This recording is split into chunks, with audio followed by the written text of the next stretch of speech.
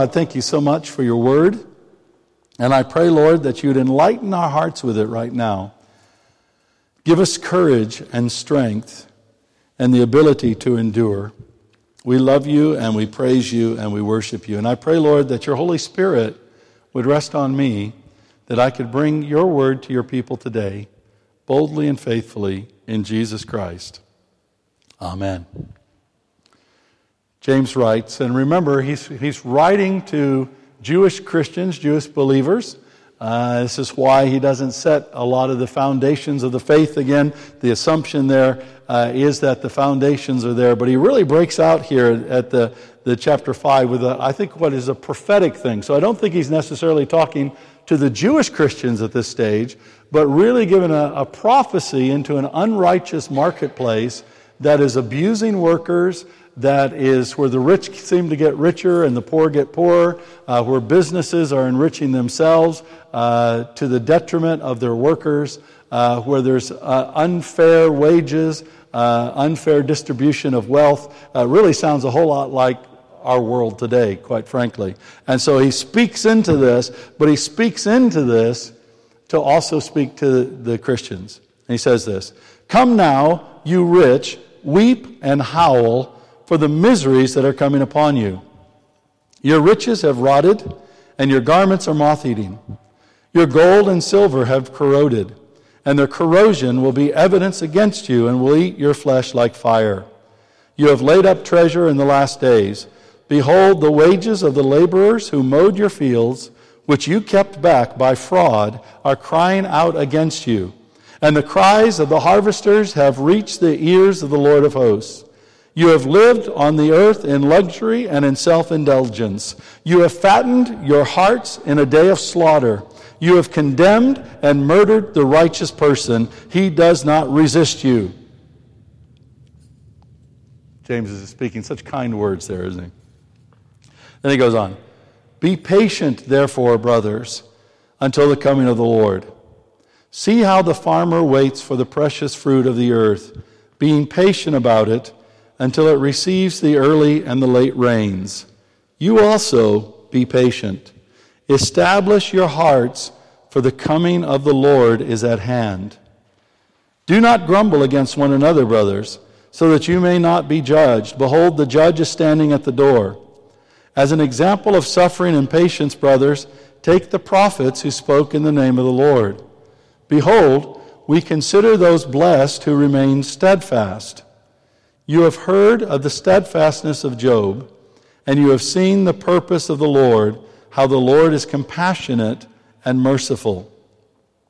But above all, my brothers and sisters, do not swear, either by heaven or by earth or by any other oath, but let your yes be yes and your no be no, so that you may not fall under condemnation." So clearly here, James is speaking into a situation where in the marketplace, and understand, in James's day, a lot of business was agricultural business. A lot of the work for people was on the farm, and a lot of the business of the day was farming, producing food, trading that food in the marketplace, and so on and so forth. And so he's speaking in to this kind of situation, and he's speaking into a situation where you have wealthy people who owned the land.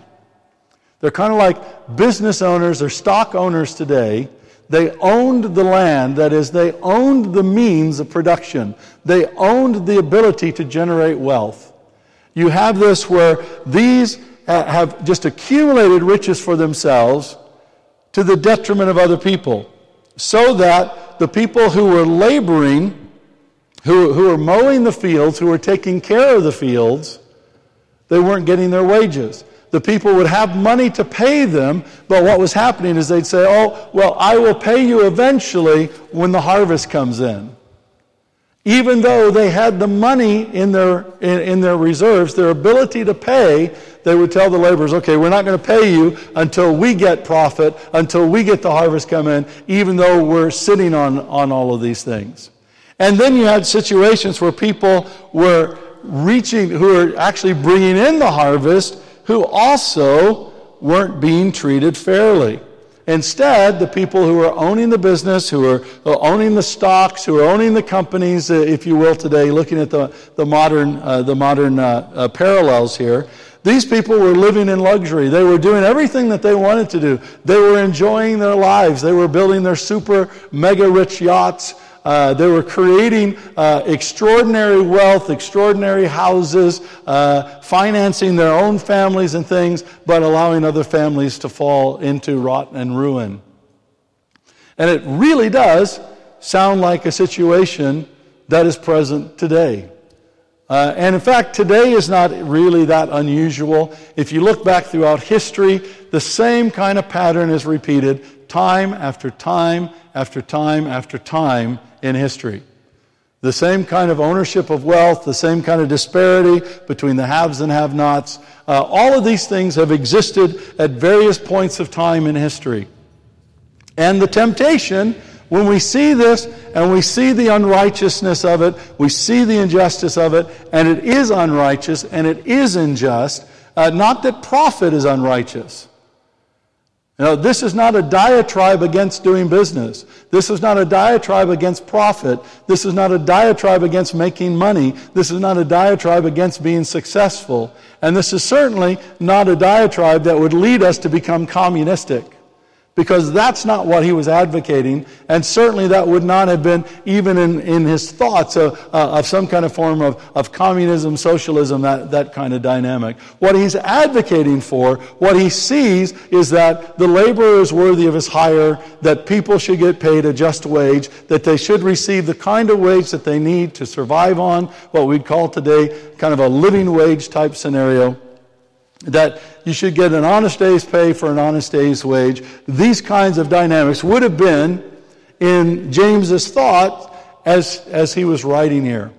But the temptation then is for us who see the truth, who see the fundamental injustice of it all, who see the unrighteousness of it all, who see the gross sin and how so many people are being taken advantage of and kept down and not allowed to prosper. It's tempting for us to see it and want to rise up in rebellion, to rise up into anger, to take up arms, and to come against this with violence and with vileness and just attacking to try to force things to come into righteousness. But as James has already told us, the anger of man does not produce the righteousness of God. It's clear that the situation doesn't please God. And I don't think any thinking Christian could look at the economic system that's operating in many nations of the world today and say that this is pleasing God. The unmanageable debt, the printing money willy-nilly, the allowing of people to get exorbitantly wealthy while other people suffer and struggle to be able to pay even for a modest house in the area where they work. There's nobody that would argue that these things are right. There's nobody that would argue that these things are good. There's nobody that would argue these things are God. And actually, there's very few people who would argue that even these things represent capitalism, or the antidote is communism or socialism or something like that. We know that the righteousness of God is something different.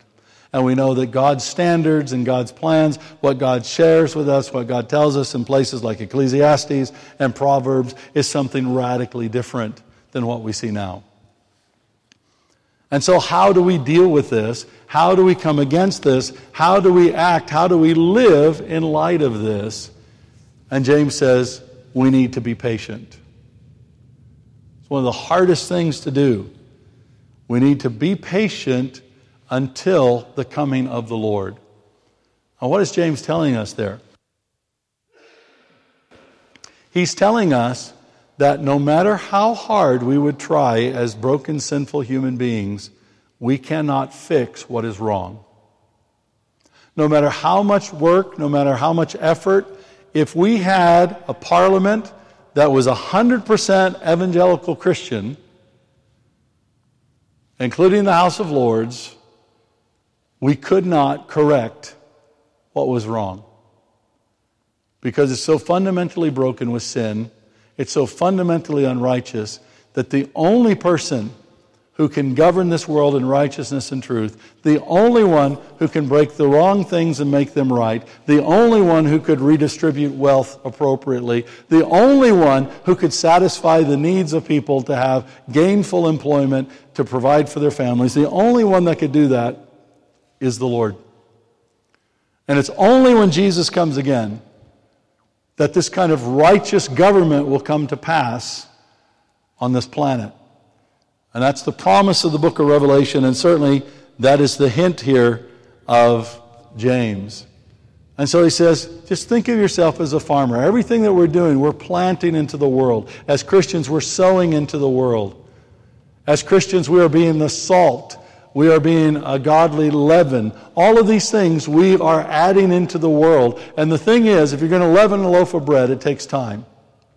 You can't put the yeast in and put it immediately into the oven. Thing is, if you're going to plant crops that will grow something, it takes time. The thing is, if you're going to salt your food, it takes time for it to be mixed in. And so we have to be patient. And the way to do that is to establish our hearts in the Lord. To realize that it is the Lord that can bring this about. It is the Lord's desire to bring this about. It is the Lord's promise to bring this about.